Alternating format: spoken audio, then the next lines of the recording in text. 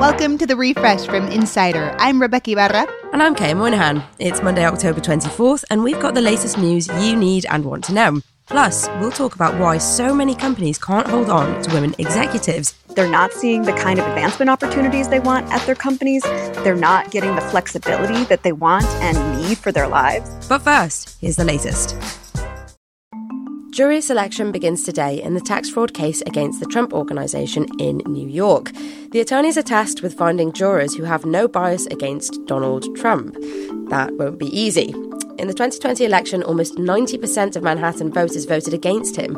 The lawyers also have to look out for stealth jurors, people who hide their political beliefs and secretly wish a conviction will hurt the former president. Trump is not on trial, but his company is after the New York District Attorney charged its top execs with tax evasion. Boris Johnson has ruled himself out from running to be UK Prime Minister. Again.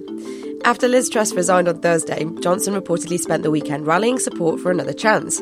Many in his party say that despite all the controversy surrounding his time in office, Johnson won a mandate from voters in 2019. But even after rounding up enough MPs, it seems his former Treasury chief, Rishi Sunak, has more backers. Johnson says the next Prime Minister needs united party support. Britain's third leader this year could be decided on by this afternoon.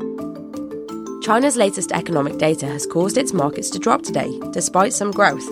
GDP rose 3.9% in the past year, but that's below the government's target of 5.5%. Rising unemployment, property prices dropping, and strict COVID rules are affecting confidence.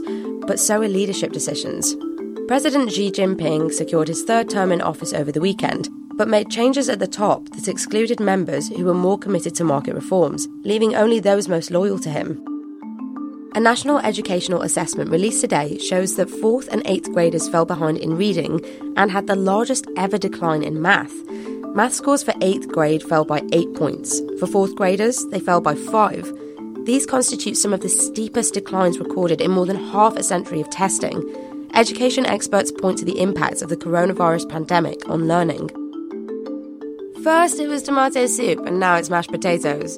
No, I am not talking about my last meal. I am talking about climate change activism. Yep, a climate activist group threw mashed potatoes at a Monet painting in a museum in Germany. They then glued themselves to the wall below the painting. The group, known as Last Generation, said they did it to protest fossil fuel.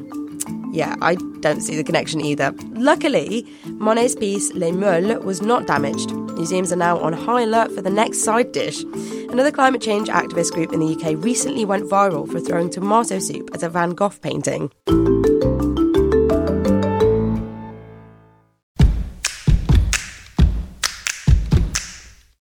Here at The Refresh from Insider, we have the news you need and want to know, always up to date. And hey, if you like what you hear, help us keep the sound waves on by telling other people to listen to the show. Now, a look at how work's going for all of us. A new report from McKinsey and leanin.org asked more than 40,000 women, especially women in leadership positions, how they are feeling about work these days. The answer? Really not great. The survey found women leaders left their companies in unprecedented numbers last year, and the gap between male and female executives ditching their jobs was the largest it's been in years. Our frequent contributor and sometimes guest host, Rebecca Knight, writes about the future of work, and she's here to talk all about it. Hey, Rebecca. Hey, Kaya. Why is it that so many women are quitting right now? Well, first of all, a lot of Americans are quitting their jobs. They're quitting for more money, for more flexibility, for better opportunities elsewhere. And now we're also seeing that it is happening at the upper echelons of the employment spectrum, senior female women. The reasons that they're leaving is mixed, but it really comes down to they're not seeing the kind of advancement opportunities they want at their companies. They're not getting the flexibility that they want and need for their lives. They're frustrated dealing with everyday sexism, and they're being spread too thin doing the diversity and inclusion work, fostering morale and employee engagement, and that's going unrewarded. Right, but none of that seems particularly new. Why is it that women are quitting at high rates right now?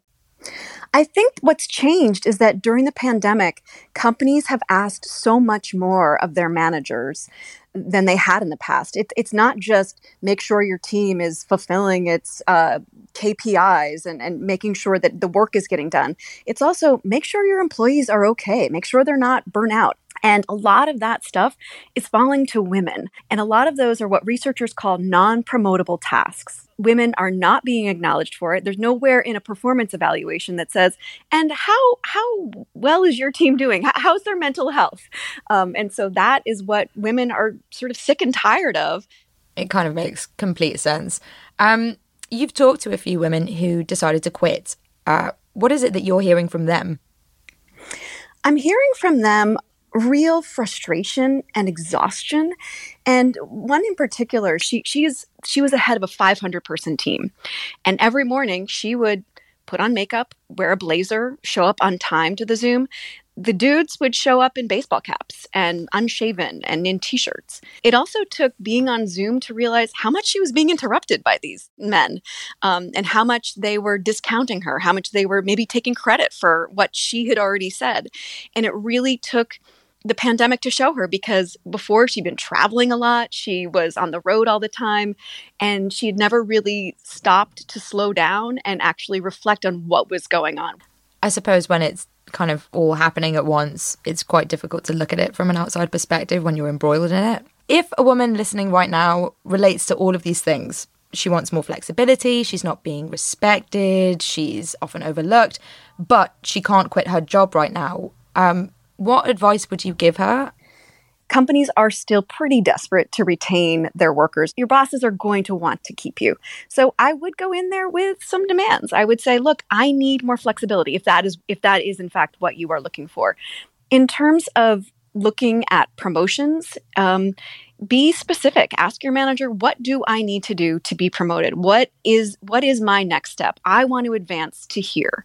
How do I do that? And make sure that there are measurable outcomes and results that you can hit that will help you get to where you need to get to. Find a mentor, find a sponsor. I know it sounds so pat, and you can't really go up to someone and say, hi, will you be my mentor? Will you be my friend?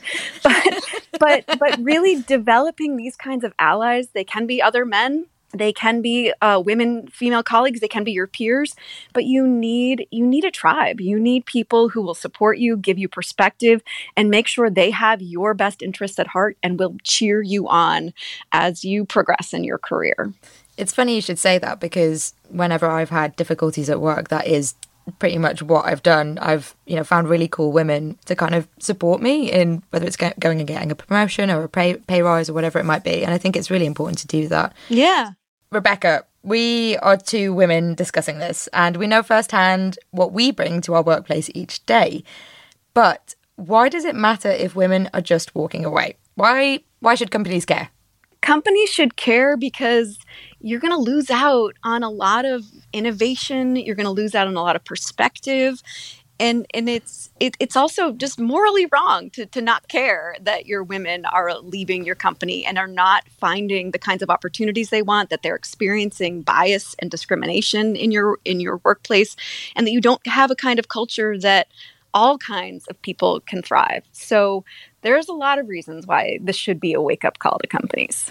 I hope all of these people are listening and taking heed. I hope so. Take notes, managers. Thank you so much, Rebecca. Always so much fun. Rebecca Knight covers careers and the workplace at Insider.